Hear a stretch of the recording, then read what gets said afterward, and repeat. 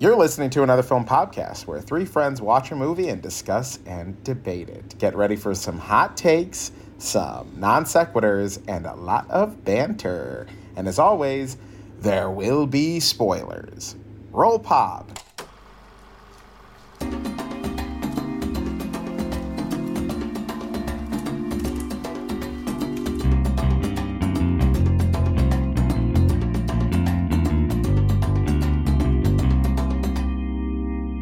Hi, my name is Matt, and I recently watched Killers of the Flower Moon. Hi, my name is Tierney, and I recently read two books, Listen to the Land Speak by Monk and McGann, and The Celestial Realm by Molly Hennigan, who is one of my classmates in my grad program, and they're both excellent. Oh, That's awesome. Oh, that's so fun. My name is Collin, and I recently listened to 1989 Taylor's version on repeat for the last, 48 hours. I recently, meaning for 2 days straight. Just mainlined for the last 2 days. I've recently and sustained throughout a period of time. Also, I do just want to... nine-year-old album that I've just been listening to on repeat for 2 days. But Taylor's version, right? Yes, Taylor's version. I've been So giving it's all of my fractions of a penny directly to Taylor and not to Scooter, so... She's a billionaire now. Did you hear? Sure. Just recently? She's a billionaire now. Yeah, she officially became a billionaire.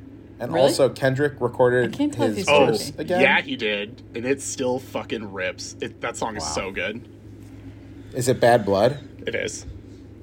Well, it's a good song in Bad Blood. Do you know what else I watched this week? Or what else I did this week? What did you do? I watched Past Lives again. Oh. Oh, that's so crazy. I did too. Oh my God. goodness. We all watched Me Past too. Lives? I wonder why. We're insane. I don't know either. I guess it must be Indian. Indian. It must be. Definitely. So we are still doing our series on trilogies, but I think we mentioned at the end of the last pod, after each trilogy, we're going to pick a spiritual entry to the trilogy. So not an official trilogy entrant, but something that is in some way related. And so this was my selection to spin off of the Before Trilogy. And I was going to talk a little bit about why I think that this movie fits, and maybe I still will, but I think more importantly, I just need to read Tierney's Letterboxd review, which does it for me, which is, could have been called Before the Next Life, know what I'm saying? So, yep, this movie has a lot in common with the Before Trilogy. I'm excited to talk a little bit about it as we go. But yeah, so I'll also say, Oh, I'm go going to ahead. say one thing too. Just to really reinforce that this is a spiritual sequel. In Apple or iTunes, it is available to rent, and the related movies beneath it are Before Sunrise and Before Sunset. So to really drive home the point that these are all related in that sense, even Apple is like, yeah, and if you like this, here's two others that you might like from before it. So you know you want these too. yeah, couldn't be more Before the Next Life. Before the Next Life. I'll give a quick log line about the movie, since this is one of the more recent movies we've done. Usually these movies have existed for a while, but this movie came out earlier this year. It's directed by Celine Song in her feature debut, which is incredible, and we can talk a little bit more about that later. Stars Greta Lee, Teo Yu, and John Magaro, and it's about these two characters who kind of interact at different points in their lives. So the whole course of the story takes place over 24 years, but there's like a little snippet at the beginning when they're kids, there's a little snippet when they're in their 20s, and then the bulk of the movie takes place when they're adults in their 30s. And similar to the Before Trilogy, it's just a lot of two people walking around and talking, and oftentimes not even talking in this movie. It's just a lot of shared glances and just wow. This movie's so good, you guys. Yeah, I personally think it's better than the whole Before trilogy. Oh shit. Just in terms of like sheer craftsmanship, it's a lot. I know I enjoyed Before Sunrise, I enjoyed Before Sunset like a lot. Obviously, Before Midnight was good, but in a different way. Mm-hmm. But the like craftsmanship of this is far superior than anything Richard Linklater has done. Yeah. Just in terms of like which sounds like such a hot take, but like visually, it's like stunning. Mm-hmm. Anyway, I thought it was like, don't get me wrong, I still enjoyed those two, but I thought it was better. That's fair. I mean, this is on a lot of people's top movie of the year right now. Well, before we get too deep in the weeds, do we want to pick our Yasses and Nars? Yes. Yeah, I mean, Yas. Mine are all Yasses. I mean, yeah, mine are all Yasses as well. Uh-oh, get ready. Shit. Okay, Tierney, you start. Oh, okay. Well, I had visuals, story / plot, and emotional connection. And I had one note for dialogue, and it's just one line that I wrote in all caps. So we can lump it in with story. We'll get there. I'm excited. But those are my three. I'll go next, since Matt, you teased that you might not have all Yasses, although maybe you were just being a dick. I wonder. I had acting, visuals, and emotional connection as my Yas. Paddington agrees. Paddington agrees. He's like, Yas. I have visuals as a Yas. I have emotional connection as a Yas. And I think there's a little left to be desired about the dialogue, and that's what I'll say. Which you kind of hinted at already when you said it's a lot of like glances and stuff. Mm-hmm. And I think I just wish we got a little more dialogue. So like that's literally my note. So it's not even that it's bad dialogue, because I think what we get is good. Mm-hmm. I feel like there's so many quiet moments or like pregnant pauses that I would have preferred to like, get a little more dialogue in. But that's it. I would agree with that. And my reasoning why it didn't bother me is it's a movie. It's your showing. Versus like Before, and that's probably what puts it just ever so slightly above the Before trilogy is the Before trilogies could be a play. And this, I don't think could be a play. Sure. I don't think it could successfully be a play. Versus I think it would be a small jump for the Before trilogy to be a play. That's a fantastic point that I never would have thought of, but as soon as you said it, I was like, fuck. I do agree with that, too. Especially because all of us have visuals. I think that's an important thing to maybe call out. Do we want to just start there, since that was one that we all jumped in on? And it's something we did not highlight for the Before movies. So yeah, let's talk about it. I think I can just start real quick. I think this is the best New York has ever looked, and I think you guys know, I don't know if I've ever mentioned it on the pod. I'm like fine on New York. I don't think New York is like that cool of a place. But it looked so good in Eyes Wide Shut. Even though I think that was like Toronto. I think it was a London studio. It's a London soundstage. Yeah, right. It's one block in a soundstage that's just circled. Oh my god.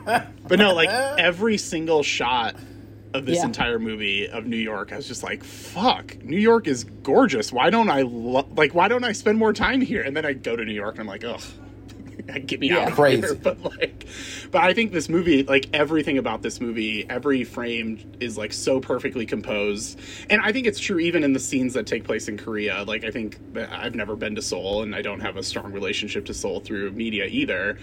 But like all of the Korean stuff looked beautiful as well. I think just everything about this movie just looks absolutely stunning from top to bottom.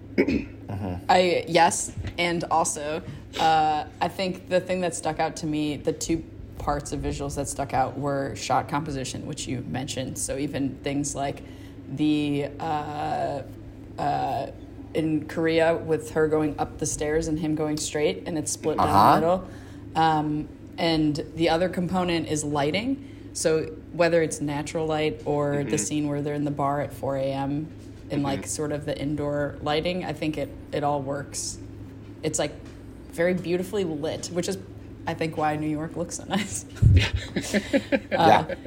And those are the two big ones for me. But then even certain like shots that I thought were new and innovative that I hadn't necessarily seen before was like the curtain going in the bedroom, curtain going from daylight to nighttime, just like seamlessly, to be like time is passing, but like without it looking like hokey or something. Those were like the big ones that stood out to me. Those are some of the ones I highlighted too, which I do and think. color. Yeah, there's. I like the colorization of it. Yeah. And like I think even the bedroom scene that's like so dark the whole time, and it goes on for a while between Nora and Arthur, I think helps kind of capture the intimacy of their relationship and that moment that this is the way married couples have conversations, is like in bed in the dark, like when they're already trying to go to sleep or like in the middle of the night. And it captured that like intimacy so well because it's so dark and like blue and natural, rather than just having it like lit up with like lamps and stuff. It's a different thing that's being communicated. But yeah, I mean, the stairway, I think there's a lot of kind of like overt symbolism in a lot of the shots that I think works. I think it's like very on the nose sometimes, but I do think it's interesting and it's well shot and beautiful when it is done. And like Nora going up to show that this kind of like ambition and kind of the direction of her life, that she's leaving Seoul and she's kind of going on her own track, and he is just in the middle. He's just kind of stagnating and then disappearing off the screen. I think it's beautiful to look at, and it's such a good visual to capture what it is that's being communicated. And I think the other thing related to like the windows, like you were mentioning, is when she breaks things off 12 years before we reconnect with them again, she, like, you see her take out her headphones, and then when it pans over, the dawn is breaking through the window. So like there's like the newness of the day and also the newness of this period of her life, that for the next 12 years it's not going to be with him. It's a literal dawn that's breaking, which I thought was great. I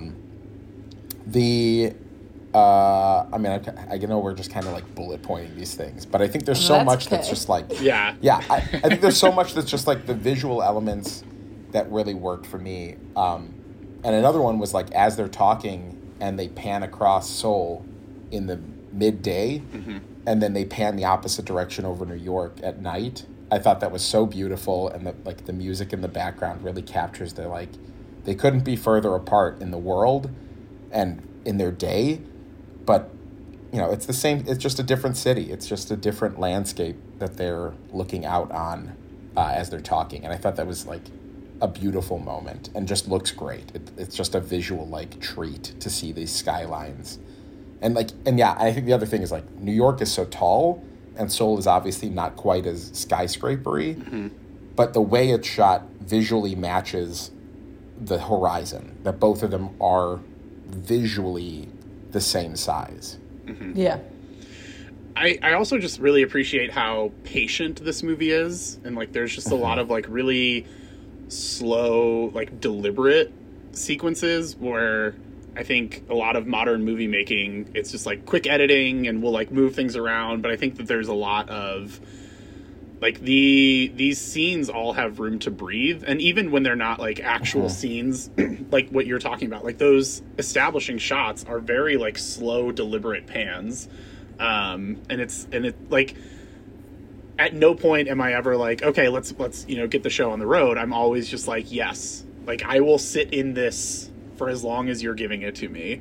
And it sets the mood so well that, and like it, I think it like, for me anyway, when I watched it the first time and then when I watched it again this time, because all of the visual storytelling is so deliberately paced, it made me kind of like just like start vibing with the story a little bit more and being okay with the fact that this story is slow, and like there's nothing wrong with that, but I think that there's just like not a lot that happens. I mean, certainly more happens in this than any of the before movies, but like it is, I think it all kind of works together to gel and to set the vibe for this movie. And yeah, like I said, both times I've watched it, I've just been like completely sucked in.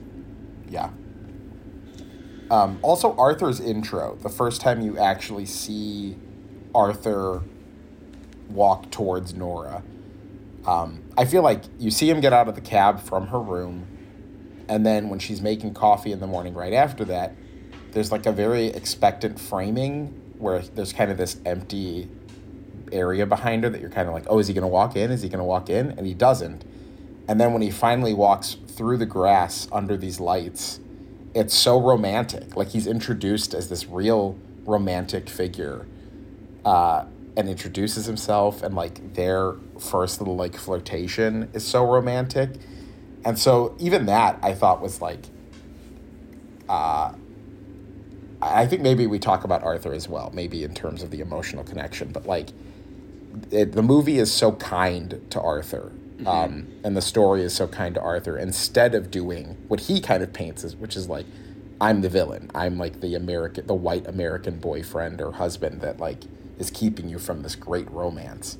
But like the movie doesn't treat him like that. And the movie really frames him in such a sympathetic light to always show him as nervous, but not jealous, and soft. He's always very soft. He's very tender and warm, and even lit warm. It's all like this very natural lighting that he's in. So I thought that was like a great touch too.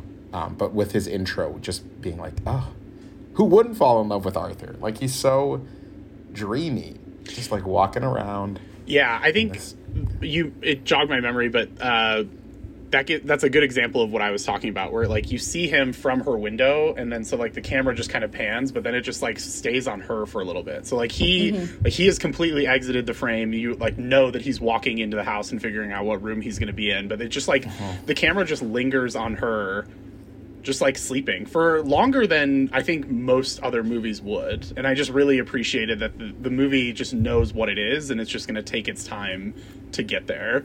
Yeah.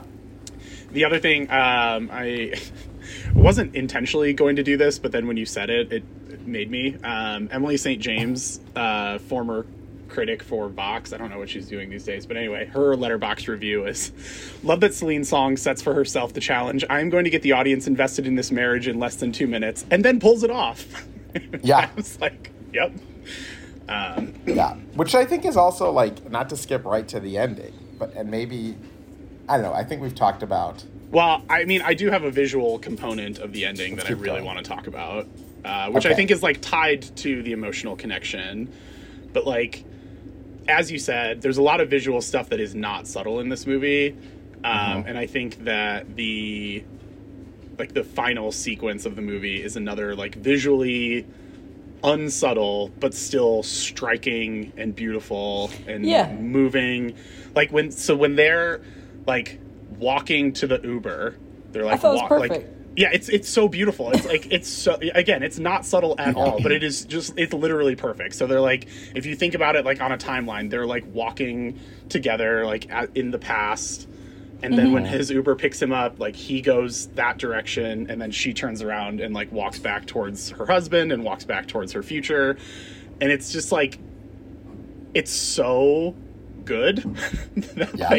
I was really, so I think I don't know if I mentioned this on the recording yet, but I think both of you I've told off mic that like when I left the theater, I was like, it is going to be very hard for something to displace this as my number one movie of the year. And I think I was already like really, really into it, and then like the last 5 minutes took it to another level for me. And I think like that, like the whole final sequence is really, really good. And I also like that he gets a final moment too. So like, you know, the Uber picks him up and takes him away in the direction of the past. And like, it would be perfectly fine if the movie ended like that. But I love that like after she goes back and she like cries in Arthur's arms for a little while. Meanwhile, I'm weeping on my couch. Yeah. And they go back up into their apartment, and they're just going to, like, continue living their lives together. The camera cuts back to him, and now the cab that he's in, the Uber that he's in, is now going forward. It's now going back. Like, it flipped and directions. And it's dawn. So it's, like, all the same stuff that happened to her 12 years ago are now happening to him. And it's, like, it's sad that he kind of had this, like, 12 years where he had some 24. good stuff. Well, but I mean, like, 12 between, like, when they broke it off. Okay. Or when they stopped talking via Skype or whatever. But he had these, like, 12 years where he was, like, kind of maybe trying to move on, but, like, clearly couldn't. And so it's, like, sad for him in terms of lost time, but I think it's a really optimistic ending for him in terms of, like, he finally got, like, the closure on this relationship that he needed, and he can finally move forward. And whether or not he goes back to, you know, the woman that he's been with, or whether he moves on to somebody completely different, it does feel like finally he can have the same level of happiness that she's been able to find. And I just think it's a really, just like an incredibly beautiful ending to this movie. Yeah, I love that. I think those are such specific things that I wasn't even necessarily thinking that closely about, of, like, the visual components of that. Yeah, left of frame being the past and right of frame being the future. But that's appropriate. I mean, even, like, the doors closing. Like, as they enter back into the apartment, having the doors shut and seeing the doors shut is this kind of, like, cue that, yes, this is the end of that period. And, yeah, it certainly seems like this is it. Like, they're probably not going to keep talking. Maybe they'll go to Korea, and if he's got a girlfriend, they'll just be couple friends, and they'll hang out. But the suggestion is that, like, this is a little too specific of a relationship to revisit unless there's going to be a purpose for it. But he kind of, like you said, he has the closure in talking to Arthur, and Arthur looks a little more secure with, like, yeah, you're with me. And she tells us too. She's like, I'm not going to leave you. Like, you should know me better. I'm not going to just blow up my life and leave you for Soul. And I think the trailer certainly suggests that that's where this is going. Like, I think that's where this story is expected to go. And a lot of this is kind of handing us, like, if you think it's going this way, we're going to say it outright, which means it'll be less likely that it's going to go that way. And it goes the realistic way, like, that I think a lot of these kind of stories go, where I think that's probably one of the main reasons I like the story is it was, like, Before Sunrise and Before Sunset are sort of like a diamond in the rough sort of thing. Like, that doesn't happen very often or at all, versus this movie was way more grounded in reality, to where this probably happens every single day with different people, not necessarily people you know, but, like, the idea of finding someone you knew as a child over Facebook and then connecting with them,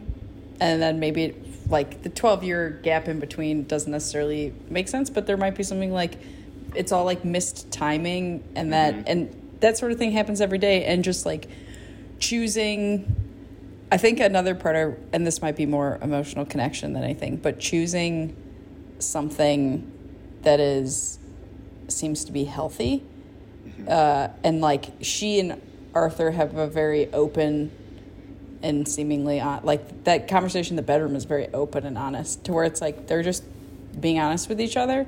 And so it's like choosing something that has, like, depth to it versus something that could be great. And if you just even compare Arthur's openness with Hae-sung's openness, he's a lot more closed, or reserved would be a better word. And, like, it's just different cultures, so it's no criticism or anything, but I think that, like, Split is sort of what she's talking about a lot in when she sort of compares the two. I don't know, I thought it was, like, really well done and was, like, very real versus like a fairy tale. Yeah, I also think we can kind of blend emotional connection and story and plot, since I know you mentioned story and plot. And I think a lot of it is... Oh, that wasn't even... That was half my emotional connection. I have other stuff. No, for sure. But I think now we can kind of like inch into that. The last thing that I'll say for a visual that I loved, and I think this actually relates more towards the plotting, the way that this is kind of like dripped for us. Like, we get little elements here and there. Is...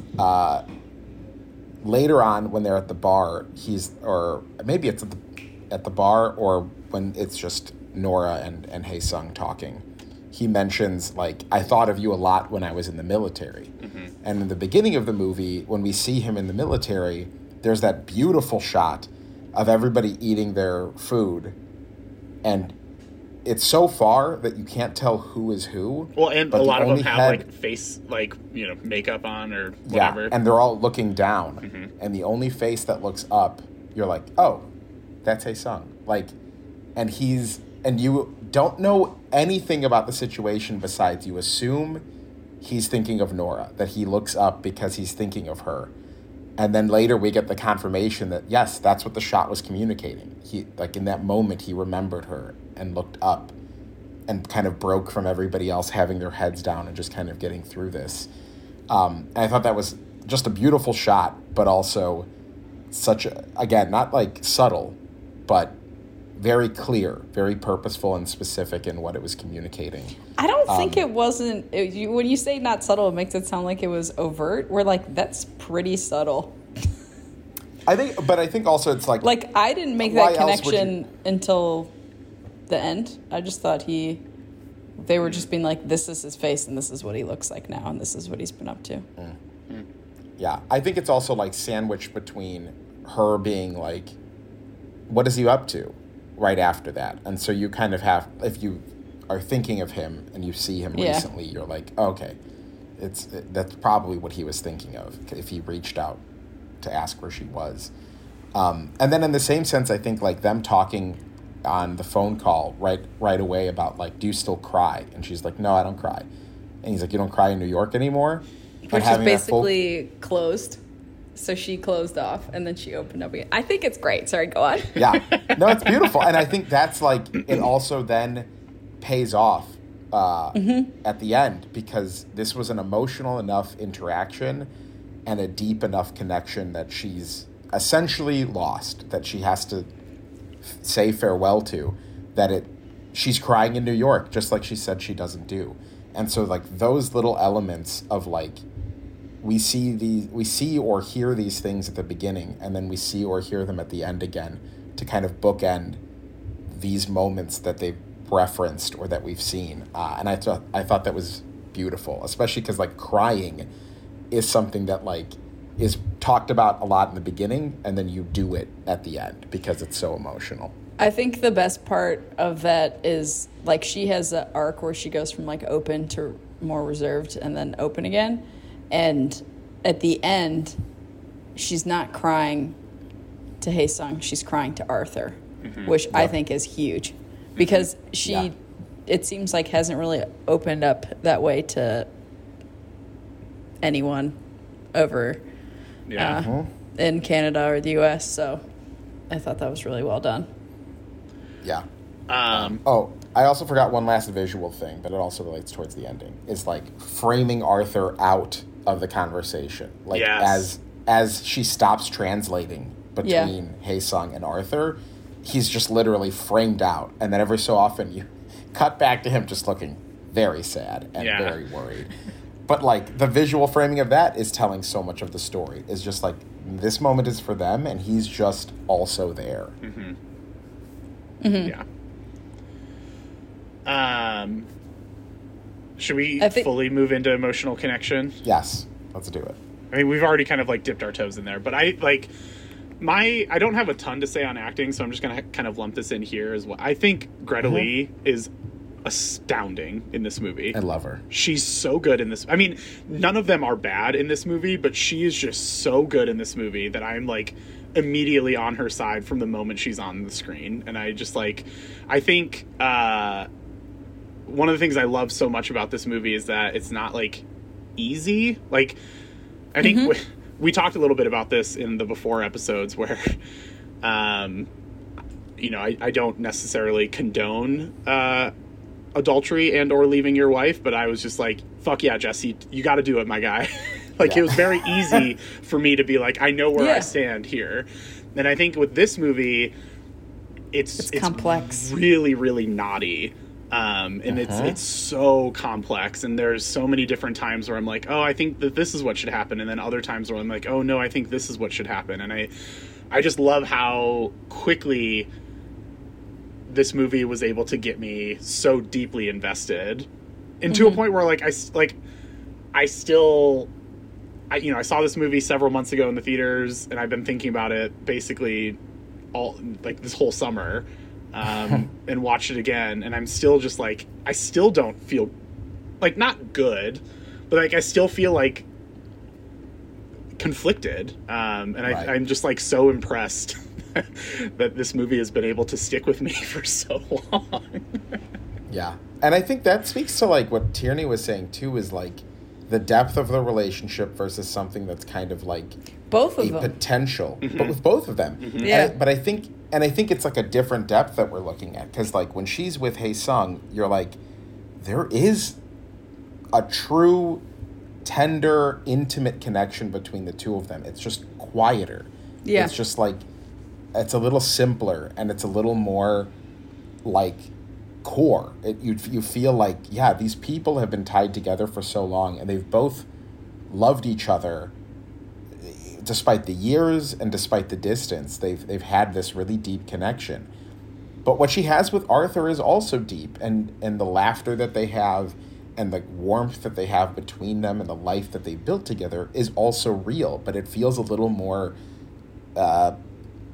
not bombastic, that's too big of a word, but like it feels a little more thriving. It feels a little more like big compared to this kind of simple, quiet love. But both are very real feelings that I think a lot of people have for partners and kind of can recognize in a relationship. And it's all about kind of, what do you want in that relationship? And like he says, she's ambitious. She's the one that leaves. But to Arthur, she stays. Like, this is the relationship she chooses. And she's, I mean, has always been that personality to kind of be more lively and jokey and light. And this like quiet life is attractive because it's something that is unique that she doesn't have with a lot of people. But it doesn't necessarily mean that it's like better or worse than what she has with Arthur. It's just a different path that she didn't take. Yeah. It's beautiful. I think that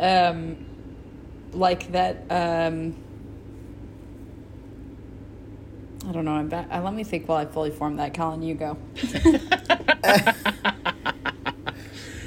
I mean, I don't really have too much else to say. Like I said, I think a lot of my emotional connection is with, like, I think that this movie would have been really powerful regardless, but I do think that like the Greta Lee performance is what like elevates it for me. And I am already like preparing myself emotionally for when she doesn't get nominated for Best Actress, because we know that she's not going to, but I think that she should. Why wouldn't she? Because the Oscars are dumb and we can't have good things. I mean, I hope that she does. I would love it if she does. I don't think that she has any chance of winning because it's such a small movie, but... And it came out so early in the year that they're going to be like, past who? What movie came out this year? Like, I don't have a lot of faith that the Oscars will do the right thing, but... I think that like her performance is probably my performance of the year. Every time she's on screen, I just can't not stare at her, and I think she's just so mesmerizing. And I think like she fits this role so perfectly. But yeah, I just like, I'm in love with her from like the minute she comes on screen, and I just like want her to be happy. And I think that she could have been happy either way, but I think ultimately, I think where I land is like this is the right answer. Yeah. Like, I think this was the right move. But I love that it's twisty. Yeah, I think it is twisty. My emotional connection, the part where like I got I guess, naughty, as you would say, is like the like openness of things with Arthur is like what like I can like empathize with, because that's like what I would want. This feels really weird to be saying on a podcast, but an emotional connection. This is about the emotional connection. So How does it hit you? So then, like, it's like, okay, that's like the ideal that you end up with, being able to like have tough conversations of like, was he attractive? And like the way that's done is like, and her hesitation, you're like, why are you taking so long to answer? Yeah. But then she answers honestly, so she's thinking about it, and then so it's like that's like what you aspire to. But then there's something about Hae-sung that is like so endearing, and I think a lot of it is like, especially when he's around her, he's like a little boy, and who just like still has this huge crush on her, and it's like so endearing to where you're like, oh, you want it to work, but at the same time, like everyone knows that it probably won't. And I think that is part of where you're just like, even stuff like what you think you want isn't necessarily what's best like for you. And like realizing that is like part of growing up. God, this feels like therapy. No. And I think that the line that encapsulates this perfectly, and this is the one thing I wrote under dialogue in all caps, is I didn't know that liking your husband would hurt this much. Yep. And I was like, that is perfect, because it describes, I think, the whole thing. Like it captures it all in one line, to where it's like he knows that it's not gonna work. She knows that it wasn't gonna work, and he likes him. But still, I don't know. I was like, oh, it's like when it's like everything can exist and still be true. Yeah. Yeah, and it's fitting for Hae-sung's character too, who, if going back from that moment, like, he's realizing, like, I don't want to hurt Arthur. Like, Arthur's a good man for you, and like, you deserve somebody who's going to treat you like this. And then when they're walking near the bridge, and he's like, you know, it wasn't necessarily that we like fought, or that like I broke up with her, she broke up with me. She just deserves better than me. Like, I'm too ordinary, and like, I'm not a big enough person. That part made me sad, because I think that he is a big enough person, and sometimes ordinary is fine. But I think even when he's with Nora when she's a little girl, and he's like, you win all the time. Like, I just won one time, but like, you typically do win, and I don't cry every time. And it's this kind of like, he's always thinking of the other person, and always kind of like, I'm gonna diminish myself or step back and not, you know, pursue something as much as I could, because like, that's not his personality. That's not the type of person he is. He's kind of more reserved and the one thing he does for himself, is the thing that splits him apart, which is really sad. Yeah. It's like the whole movie is just so bittersweet. It really is. It really is. Bittersweet movie. Because nobody gets exactly what you'd hope they get, but also, like Collin was saying too, what they like want, kind of. Right, and if they got what they wanted, it wouldn't be right. Nobody would get. I think in the end, this is the best way. I didn't think about it until like literally right now while we are having this conversation, but I think like you can think of, and it's not a perfectly fair comparison, but like you can kind of think of this moment, like when Hae-sung and Nora are walking around New York, or they're on the tour, they're on the ferry, and they go to the Statue of Liberty. Like, that's kind of, it could be the Before Sunset moment, right? Like, it could be like, and I know that like just in Before Sunset, Jesse is very clear that he is unhappy in his marriage, and we're pretty sure that his wife is unhappy as well. And it seems like Nora and Arthur have like a very real, genuine thing. So again, it's not a fair comparison, but I do think that like the alternate version of this movie where Nora and Hae-sung do decide to get together, we do get the 10 years down the line where it's just really contentious. And I do think that we get that before midnight. And I'm not necessarily saying that, like, Jesse and his wife should have stayed together and made it work, but I do think that, like, this feels more... This feels better, because I think we all know that if it would have gone the other way, we all know... I think we all know where that would have ended. Right. Like, he wasn't going to move to New York. She wasn't going to move to Seoul. If Right. either of them did those things, they wouldn't be happy. And Exactly. we know that. Exactly. And so I think that's just another connection between this movie and that trilogy that I, like I said, hadn't thought of until just now as we were discussing it. But I'm just like, it confirms my feelings that I think what happens in this movie is right and good, even if it's a little painful. It's interesting, though, because I think, and I genuinely believe this, I think that Hae-sung and Nora could have been happy together. But it's a different... Like, I think you can be happy with more than one person. For sure, yeah. But it's a question... And like what you were saying, Matt, where the relationships are going to be different. And so it's like, what do you want? And so Yeah. I think they could have been happy in both. Maybe instead of going from New York or Seoul, they went to a third city that's neither. Sure. But I think that they could have still been happy, but it would have been different. And it may, there might be before midnight moments, but Arthur and her might have before midnight moments too, to where, like, it's still the right decision based on what they want, but... Yeah. I mean, it sounds like they do have before midnight moments, because he's like, do you fight? And she's like, oh, yeah, we fight. We don't fuck around. Yeah. Like, oh. But the quote that I loved so much from that moment is when she's like, it's like two plants being potted in the same pot, and it's just the roots finding their way. And it's like, that's a beautiful way to think of a relationship. Like, you are independent plants. You're independent beings. And it's just about intertwining these little characteristics, these little personalities and personal histories, that you just have to find your way around. And sometimes the roots are going to push against each other, but it's about navigating to fit together in this one pot, in this life together. I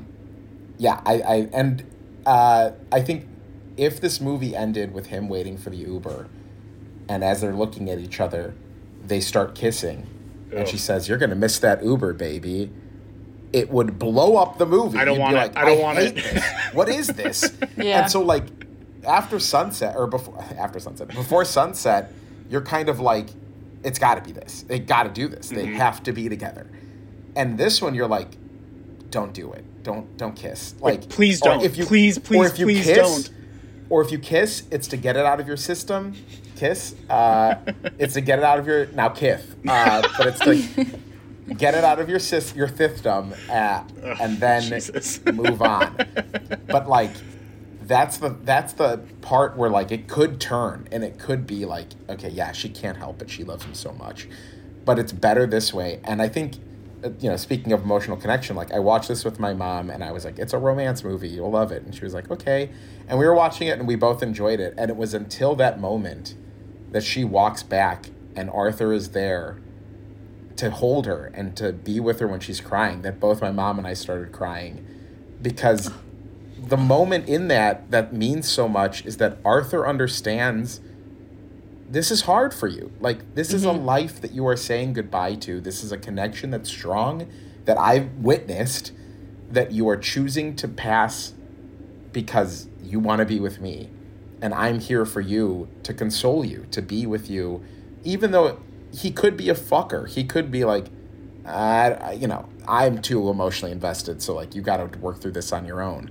But he's there to embrace her and understand and relate and bring her back home with his arm around her. And it's not about this, like, competition. He's there as her husband, as this, like, true partner in her life. And that's what means so much in that ending, is, like, even if they did kiss, he would probably be like, yeah, I get it. Like, I know this is, like, hard for you, but they don't. She's able to stick to what she knows she has to do and let this pass and let it go into the past. And I think also when he asks, like, okay, if this is a past life and we're already in the next one, who do you think we are to each other? And she could say something romantic and give him that, but she doesn't. She just says, I don't know. And that's where it's like, if she even gave him that, it might be too hopeful. It might be too optimistic to be like, yeah, you know what? We can't be together now because I'm stuck with Arthur, but maybe in the next one we're romantically together. But like, she cares about Arthur that much and about making sure that like the boundary is set here, that she says, I don't know, because she can't give him that answer and push this any further. And that, like, yeah, it's an incredibly realistic movie in that sense. And like Tierney was saying too, of like, you know, the other one is a very idealistic diamond in the rough kind of like, wow, it never works out this way. And it's true that like this is the more realistic version where she just kind of like, nah, this can't go any further. And we just have to continue our lives in the direction that they've been going. So yeah, I thought that was beautiful. But yeah, as far as emotional connection, it's like you can feel all of this. You can feel every pained look. And speaking of Greta Lee's performance, like when they're walking in the park and she just keeps going like, wow, wow. Yeah. And like she like bites her lip and you can just tell she's like kind of breathless with how exciting this is, that after 24 years they're finally in the same place together. And you understand and you can relate to her and feel that excitement and also feel the tenderness of like Arthur wrapped around her and them deciding they're going to get chicken wings together. Like there's so much in her performance that makes you feel for and with Nora's character. You just understand, yeah, you're too ambitious to just like choose this like maybe fleeting romance or this childhood crush over something that's more sure and that feels secure to you. Mm-hmm. Yeah. I love that line at the end. Like, just more like I think it's a really good line, but like more in concept that like, what if this is a past life too? And like, we are something to each other in a future life. Like, I just love that. Like the whole premise before the next life. Before, like the whole premise of like the Inyan thing, I think is just so beautiful and perfect. And I love, like, I don't personally believe in reincarnation, but I love the idea that like people who are important to each other will find ways to be with each other, and not necessarily even in like a romantic sense. And I think that's another thing I love about this movie, is that it makes me think about friendships that I've had, like literal pure friendships that I've had that like have been really important for a time in my life. And then things happen, life happens, and it's like, oh, that was a really meaningful thing. And if I were to see that person now, like, would it be awkward? Would we be able to pick back up where we left off? Like, would there be anything there? Or would it just be like, we had that moment in our lives and now that's gone and we can appreciate it for what it was? But I think that idea, and, spoilers for the series finale of Lost, which is one of my favorite episodes of TV of all time. I think that like part of why I love that show and that ending so much is that like that is at the heart of that episode. That is at the heart of that. It's like these people meant so much to each other, and the time that they spent together was so significant that they all had to be together again in the next life. And I think that like this movie is playing around with those similar concepts, and I think it's like it's so extremely something that I am interested in. Like every time the concept of Inyan gets brought up in this movie, I just have a huge smile on my face, because I think it's really beautiful and powerful. And I think that like the way that this movie ends, we talked about it already, but I do like that they bring it back up at the end one last time. And it's just like, and I think that like, you're right, Matt, what she says to him is like, I don't know. And he says, me neither. And he's just like, see you then, which I think is gorgeous. But the idea of like, maybe they are. And if they are, then their next life, they will be together. And that's really beautiful too. And maybe they're not. And this was the thing that was significant. And this was like the most important version of their Inyan that they were ever going to get. But I just love the thought experiment so much. Yeah. And even the way that she plays with it with Arthur, where she explains the concept. And he's like, okay, so is this Indian? And she's like, no, that's just something Korean people say to hit on somebody. And that being her hint to him that, like, I'm interested in you. Well, and I'm doing this right now. Another, like, great acting moment from her is, like, she says that line and he just kind of giggles, and then she's just like, she doesn't say anything, but she just, like, looks at him and, like, opens her eyes like, hey, man, take the fucking hint. Yeah. It's like, God, she's so good. It's so good. Yeah. And, like, even, like, it's not always going to be, like, two friends or romantic partners when she's, like, you know, maybe one of us was a bird and the other was the branch that they landed on for a moment. Like, that's beautiful, too, that it is these, like, crossroads that bring them together. The other thing that I don't know if you have a thought on is the final shot that they cut back to of them as kids about to break off is at night. Mm-hmm. And it's not at night when we see it the first time. So even that seems to suggest maybe that is the alternate path. Maybe that is a different way it could have gone if it was a different night or a different thing that he would have said to her in those last moments. Maybe the trajectory would have changed. But that is not what we saw. We saw them in daylight. I took it as their, it's their childhood. It's like their inner child saying goodbye again. And that's what I loved so much. And that's where I was like, this probably sounds weird, but like he is I think of like your kid version of yourself as like basically who you are, like your true version of yourself. And so he's able to be himself around her. And that's why he was almost like a little boy. And so I took that to be they're saying goodbye again. I think that's a better take, I'm with Tierney 100%, and not just that they're saying goodbye again, but they're doing it right this time. Like, they're actually saying what needs to be said. Because, like, it's really heartbreaking when they say goodbye the first time, because you know that they both like each other. They, like, I mean, it's just like a middle school crush, but, like, there's something there. It's something that's very real. And, like, the first time we see them walk home together, they're, like, having a conversation, and they're talking to each other, and you can tell that they're really fun and playful with one another. But this entire walk home on their last day, like, there's that shot where she's, like, talking to a group of kids, and she's like, yep, I'm not gonna be back here. I'm leaving for good. And he's just, like, sitting there, and he's, like, very clearly upset about it. And then, like, he didn't even say anything to her. He just, like, starts walking home, and she just notices that he's there, and so she's like, oh, we walk home together, so I'll, like, go do that with him. And they don't talk at all for the entire walk home. And, like, she's even going up the stairs. Like, they've started parting ways before he's said anything to her, and then all he says is just bye. And, like, that's it. And it is so heartbreaking. And so, like I said, I agree with you, Tierney. To me, that flashback was just like, okay, we have a chance to do it right this time. We have a chance to like actually say something that means something to one another, because back then we thought that we would maybe never see each other again, but we weren't emotionally mature enough to deal with that because we were 12. And now that we are emotionally mature enough, like we probably know that we're never going to see each other again.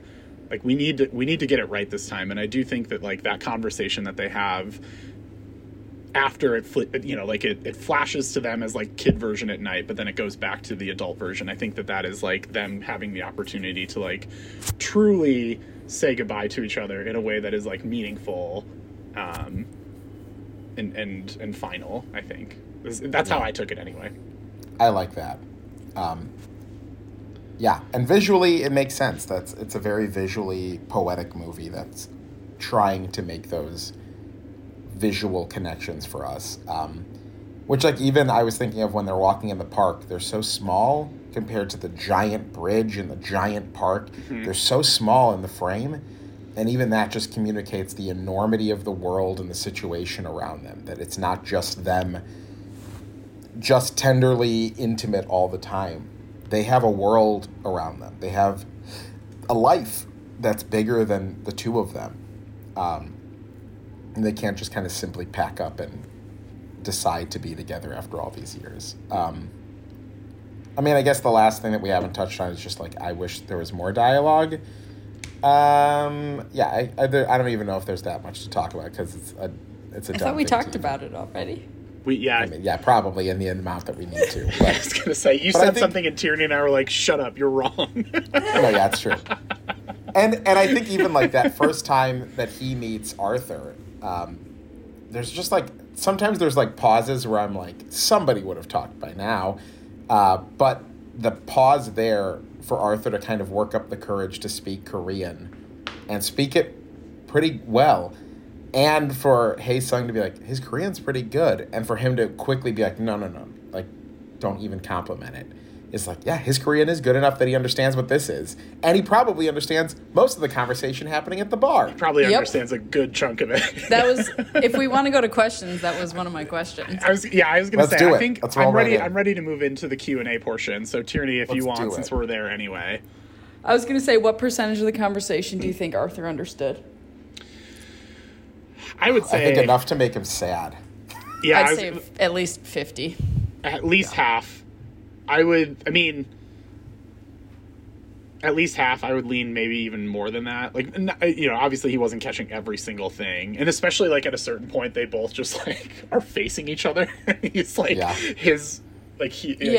her back is to him. I'm sure he missed some stuff there. But I think when they were still, like, relatively all kind of facing the same direction, my guess is that he picked up at least half of that conversation. Because, I think even when they're facing each other, he's still picking up. Because if you think about, like, I'm by no means fluent in Spanish, but if people are talking about a topic that I know some, like, a good amount of words in, I can figure out what they're saying.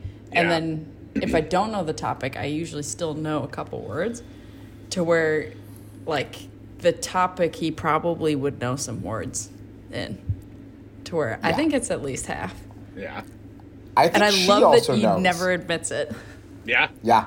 And I think she also knows how much Korean he speaks.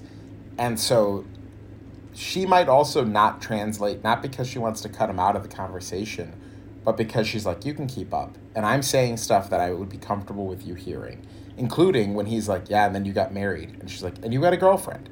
So this is not me. I loved that from her. Mm-hmm. Yeah. Where she was just like, well, right back at you. My mom was like, wow, she's being kind of rude. And I was like, no, I think she's trying to show she's with Arthur. Mm-hmm. And I think it's reinforced later where they're having a full conversation in Korean. And when he comes up in the conversation, she turns and she says, he's talking about you. And this is what he's saying, and he's talking about you. But she's saying, like, here, I'll fill in the blank that you might not entirely understand the concept of or the context of. Mm-hmm. Whatever we're saying, he is saying it about you, that, like, we are meant to be together, that, like, in this life, you and I are together. Mm-hmm. And it's not about, we're not saying anything like, oh, how do we run away together? And he's very understanding even in that of the two of them talking and being like, we are Indian. We even have our own Indian together. Mm-hmm. Yeah, and so, yeah, great question. I think he understood most of it, and I think it took me towards the end of the conversation to realize, like, okay, no, he's picking up a lot of what is being discussed and letting her do it, because this is important to do. Quick sidebar before we ask more questions. The reveal that he's learning Korean because he wants to know what she's dreaming about is so adorable. Anyway, so question for Matt specifically. What PS5 game was Arthur playing? I have no... yeah, I know. No, I'm going to guess. That's okay. Yes. Knowing Arthur's personality, I just don't know that many PS5 titles, but let me see. Do you think he's rocking, like Grand Theft Auto? Maybe. Not a sports game, that's for sure. Yeah. He's not a sport boy, as far as I can tell. I was actually... As soon as she walks into the apartment and he's playing his games, I'm like, oh, is this going to be posed like, ugh, what an unattractive mate I have who loves playing games? Because that's always what they do in movies. They make video games this, like, brainless, like, lazy boy activity. Gives it a bad name. but I think he's probably playing, like, I'm going to guess Horizon Forbidden West. That would have been my guess too. He seems like somebody who likes big visuals and action games. And is able to, like, kind of pause. He doesn't look like he's playing, like, he's definitely not playing an MMO because he's not talking to anybody on a headset.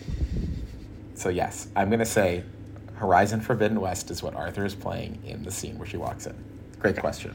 My next question is for both of you. What do we think Arthur's book titled Boner is about?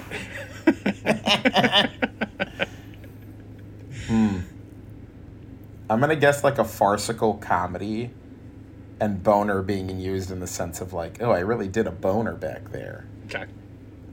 Tierney? I have no idea. Did you clock that his book was called Boner, though? I did. Okay. And then it didn't seem to fit in with his character, and so then I kind of forgot about it. My thought is, what if it's... you remember the TV show Growing Pains? Yeah. And there was a character whose nickname was Boner. What if it's what if it's a biography of that actor? Just like the weirdest, deepest cut. And then she chooses him anyway, instead of being like, I don't know about this. You spent your livelihood trying to write a book about the Growing Pains character? I definitely assumed it was fiction. Yeah, I assumed it's fiction too. Yeah. But I remember, I have no idea. Giggling to myself. So when I saw it in theaters this summer, it was in one of the smaller theaters, or like one of the smaller, like, actual rooms. And so I ended up sitting pretty close to the screen, and so I started giggling once the camera panned and his book title came into focus, and I was like, oh, he's literally at a book signing for a book called Boner. Oh, man. I guess my question for both of you is food related. My first question is, would you eat the full Korean breakfast that he is served when he wakes up the morning before his phone call? Noodles, little patties of things. Is it assuming that I just woke up? Yes. No. I'm pretty much toast and bland shit immediately after waking up. I can do like spicy food within like, I need maybe 2 hours, like if I went to brunch or something. That's fair. But sweets, I actually like hate eating sweets before noon. Like chocolate specifically, eating it before noon is like so repulsive to me. I don't know what it is, but I'm just like, give me toast within 20 minutes of waking up and I'm happy. Well, I mean, a good portion of the breakfast was a bowl of white rice, so I feel like you could have done that probably. Like, maybe not your ideal breakfast, but I think I prefer toast. Yeah, I feel like I need a little bit more protein, preferably in like the egg or bacon variety. Sure. When I'm doing a breakfast situation. I'll tell you what, it looks like a solid lunch. To answer your question, a great lunch. I would eat it. I definitely would eat it. But it's probably not my top tier. And the other thing I'm wondering is, like, maybe it was lunch. Like, he was out drinking with his friends super late. Oh, that's a good point. And maybe his parents just were like, because his mom was even like, did you drink a lot last night? And he was like, kind of. So, like, maybe it was lunch, and they just let him sleep through breakfast. That's a good point, actually. Fair. I guess, yeah, but waking up and eating it. Waking up and immediately eating that is pretty aggressive. Nah. I'd be like, soup is not a wake-up food. No. I don't want soup or hot rice, really. I mean, I would eat it, but yeah, it wouldn't be my first choice. And then the second question is,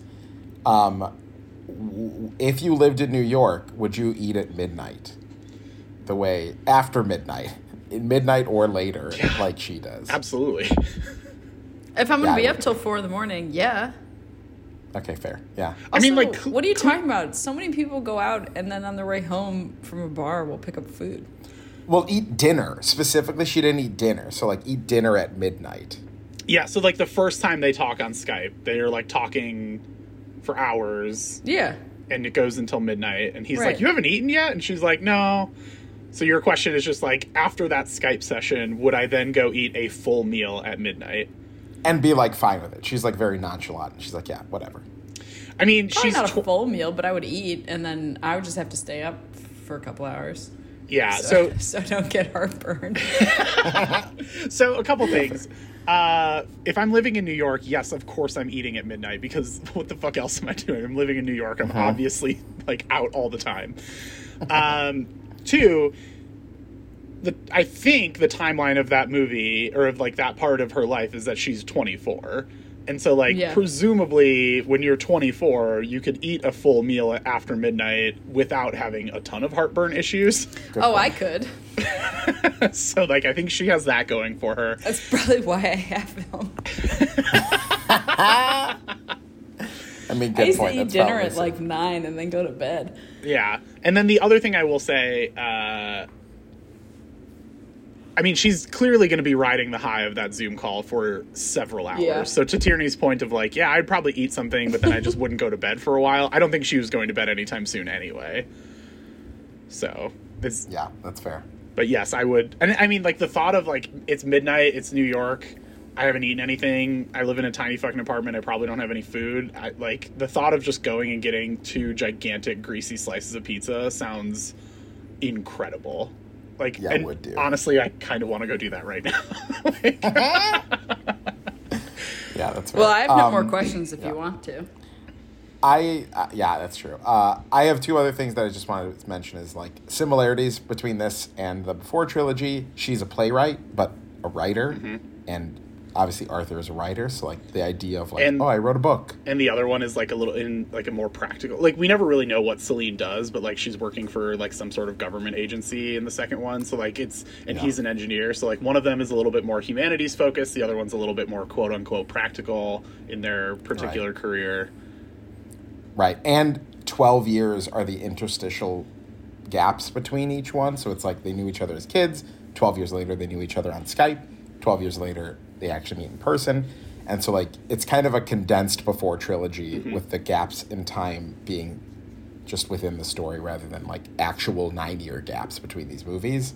And then the last thing that I'm going to point out, and it's actually a negative, I'm going to end this on a negative. God damn it, why? We had such a wonderful conversation, now you're going to ruin my day. Collin knows I have a huge pet peeve that is this fucking audio clip of a child's laugh in which the child goes, ha ha ha ha, and they fucking inserted it when she's going to the ferry to meet him, and he's, like, handing her the food, which also, that's a sweet moment too, where he's like, have you eaten? And then he gives her food because I know 12 years ago you starved yourself regularly. Exactly. But that fucking audio clip of the little kid going, ha ha ha ha, it doesn't need to be there. There's no kids in the shot. It doesn't need to be a kid fairy. This is so nitpicky. Yeah. Oh, it is. But I hate that audio cue. It's so overused. Nobody laughs like that. It's so distracting. It doesn't sound natural at all. It's so distracting, and yet I have never noticed it. I have I no idea do. what you're talking about. I wrote in all caps in my notes, that fucking child's laugh. So I just wanted to make sure that I did point out. You did your due I diligence. heard it, and I hated it. I wish that laugh would stop being used because it ruins moments. It sounds so fake. It's like the Wilhelm scream. It's like, but the opposite. Because, like, when you hear a Wilhelm scream, you're like, oh, fun, Wilhelm scream. But then when you... Yeah, when you the Leonardo DiCaprio I'm pretty meme sure pointing. that if it's the clip I'm thinking of, I'm pretty sure Minority Report uses it all the time. Yeah, it does. A lot of movies use it. It's not. This is not a negative on the movie. I'm just saying that your It's a favorite negative movie on of that all sound. time uses it 1,000 times. I don't think it's my favorite movie of all time. So this was the Before Trilogy and its spin-off, Past Lives. Thank you. Or before the next Or before life. the next life, if you life. will. Thank you all for joining us. Next week, we are starting our next trilogy, and we are moving on to the T-Girls trilogy. And you know the T-Girl loves ice cream more than anything in the world. Girl And loves so it. this Eats is it up. going to Loves be her the ice cream. Cornetto trilogy. Yes. Edgar Wright's famous Cornetto trilogy. Bless. But yeah, I mean, thank you for choosing such a great trilogy of movies in the Before Trilogy, Collin. These have been really fun to watch. Past Lives has been on my list. I'm really glad we finally got around to watching it for this, but also that I got to watch it. And now that I've seen all of the Before movies and Past Lives, as far as these movies are concerned, I guess I'm finished.